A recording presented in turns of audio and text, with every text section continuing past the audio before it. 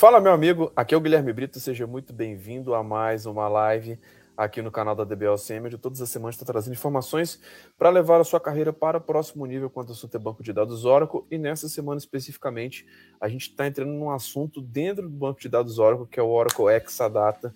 A gente iniciou hoje uma Masterclass falando um pouquinho dos benefícios do Exadata, o que é o Exadata, e nessa live de hoje eu vou falar um pouquinho sobre qual a diferença do ExaCC. Vocês vão entender um pouquinho sobre o que é o Exadata Cloud at Customer, tá? Vocês vão entender um pouquinho por que você muitas vezes pode ser uma excelente opção você utilizar o ExaCC e como que o Exadata em si pode ajudar estrategicamente aí nos projetos de tecnologia, quando fala de banco de dados, quando fala de performance, quando fala de segurança, porque é uma máquina realmente excelente, que pode trazer muitos benefícios, pode ser uma questão muito estratégica para o negócio e o crescimento de muitas empresas. Beleza? Se você está gostando aqui dos nossos vídeos, se inscreva no nosso canal, habilite as notificações, porque todas as semanas tem vídeos novos aqui no canal da DBLCM. O nosso objetivo é cada vez mais te ajudar no seu próximo nível profissional. Então vamos lá, pessoal. Primeira coisa que eu queria trazer aqui para vocês, né? A gente entender que o Exadata ele tem 3 tipos de provisionamento iniciais. O primeiro tipo de provisionamento que nós temos é o Exadata On-Premises, que ele fica naturalmente ali dentro do seu data center. Tá? Então esse é o método mais convencional, o método mais antigo. Quando o Exadata surgiu, as pessoas adquiriam hardware, colocavam dentro do data center e aí poderiam fazer a utilização do banco de dados dentro desse hardware. Beleza? Com a evolução, com a cloud, com a Oracle introduzindo aí diversos conceitos, o que aconteceu? A Oracle introduziu alguns conceitos, alguns tipos de Exadata diferentes, de diversas formas de provisionamento. Então, além da versão on-premise, existe o Exadata CC, que é o Exadata Cloud at Customer, tá? Que ele fica dentro do seu data center, então ele vai continuar realmente dentro do data center do cliente, mas ele vai estar conectado com os recursos de cloud. Tá? Então, esse é um ponto importante, você entender que você já vai ter um Exadata ali vinculado à Oracle Cloud na console, tá? Então é uma vantagem, é uma tendência muito forte que a gente tem visto de mercado, de multi-cloud, desse modelo realmente híbrido aí de on-premises com cloud, né? Algumas coisas vão ficar no on-premises, outras coisas vão ficar com cloud, então a gente tem visto essa tendência muito forte. Outro tipo de provisionamento que é o Exadata Cloud Service, né? Que é o ExaCS, tá? Dentro do Exadata Cloud Service, você tem um Exadata dentro do data center da Oracle, dentro da nuvem da Oracle, tá? Então nós temos basicamente esses 3 tipos de provisionamento, e aqui hoje eu quero falar com vocês um pouquinho sobre as diferenças, né? E até algumas dicas bem interessantes, né? Do ExaCC em si, que é algo bem interessante, tá? Como eu falei, o ExaCC, ele utiliza o mesmo hardware de um Exadata On-Premises, tá? E ele é uma plataforma otimizada aí para banco de dados Oracle, a parte de rede, a parte de escala, a parte de storage. Então ele utiliza toda a tecnologia disponível no on-premises, só que com o seu Exadata plugado na nuvem da Oracle, tá? Então você tem aí alguns benefícios, tá, de utilizar o Exadata. Um ponto importante que a gente vale a pena ressaltar. Eu participei muito de implementações de Exadatas on-premises na América Latina, quando eu trabalhei 6 anos dentro da Oracle. E dentro desse período, eu vi a transição de um Exadata que era só bare metal, só um Exadata físico, né, para um Exadata virtualizado. Então, a Oracle, há alguns anos, ela já introduziu esse conceito de virtualização. E quando a gente fala de ExaCC, ele é, de fato, um Exadata virtualizado. Isso traz muitas vantagens, tá? De você conseguir fazer um rápido provisionamento, tá? Você não faz um provisionamento ali físico da máquina em si. Então, quando você está falando de ExaCC, você sobe algumas máquinas virtuais, você pode subir clusters novos, você pode fazer um novo provisionamento ali do seu ambiente. E essa é uma característica que nós temos ali, que diferencia também a questão da arquitetura do Exadata, do ExaCC. Porque antes ele era totalmente on-premises, né? No on-premise também você pode provisionar ele de forma virtualizada. Eu participei de vários projetos aí de 11 Exadatas virtualizados. E no ExaCC, ele por padrão ali pela console, você já consegue provisionar ali um novo cluster, que ele é algo virtualizado, beleza? Então ele tem uma flexibilidade aí de deployment, de você conseguir ter ambientes ali de banco de dados super rápido, tá? E aí qual que é a diferença, né, dos 3, né? Como eu falei, o on-premises ele fica dentro da infraestrutura do cliente, tá? E o ExaCC em si, ele fica dentro do data center do cliente, mas ele está conectado, de fato, na nuvem. E o ExaCS, ele, de fato, vai ter a questão de estar dentro do data center da Oracle, tá? E aí a gente tem que pensar, né? Quando escolher um Exadata on-premises ou um Exadata Cloud Customer Deployment, né? Essa é uma pergunta muito interessante, que ela depende muito do tipo de aquisição que você está fazendo, né?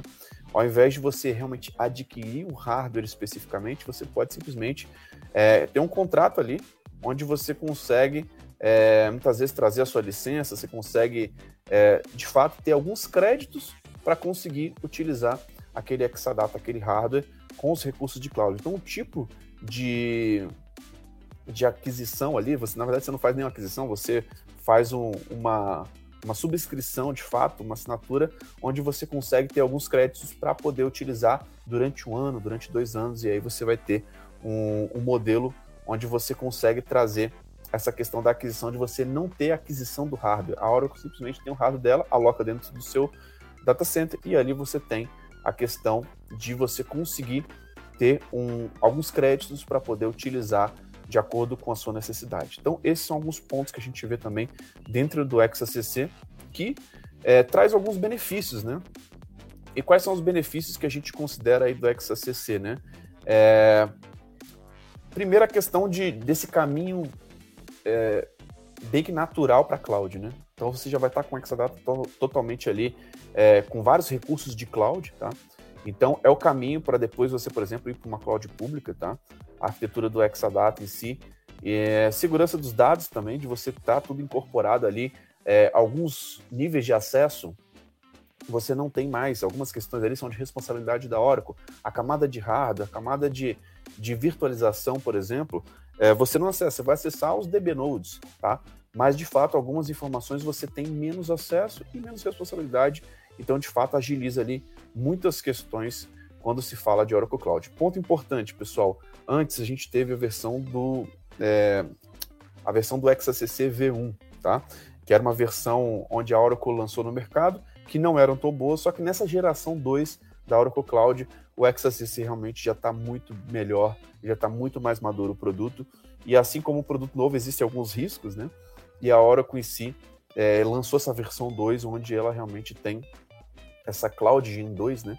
Ela tem o ExaCC também, onde você tem vários aí benefícios e, de fato, é um produto muito bom, tá? Outra coisa para a gente poder falar também é que você pode ter a questão de multi-VM Autonomous Database dentro de um ExaCC, tá? Então, existe a possibilidade de ter uma VM ali de Exadata normal, outra VM ali de ExaCC. Então, são alguns benefícios também que nós temos quando a gente tem esse tipo de...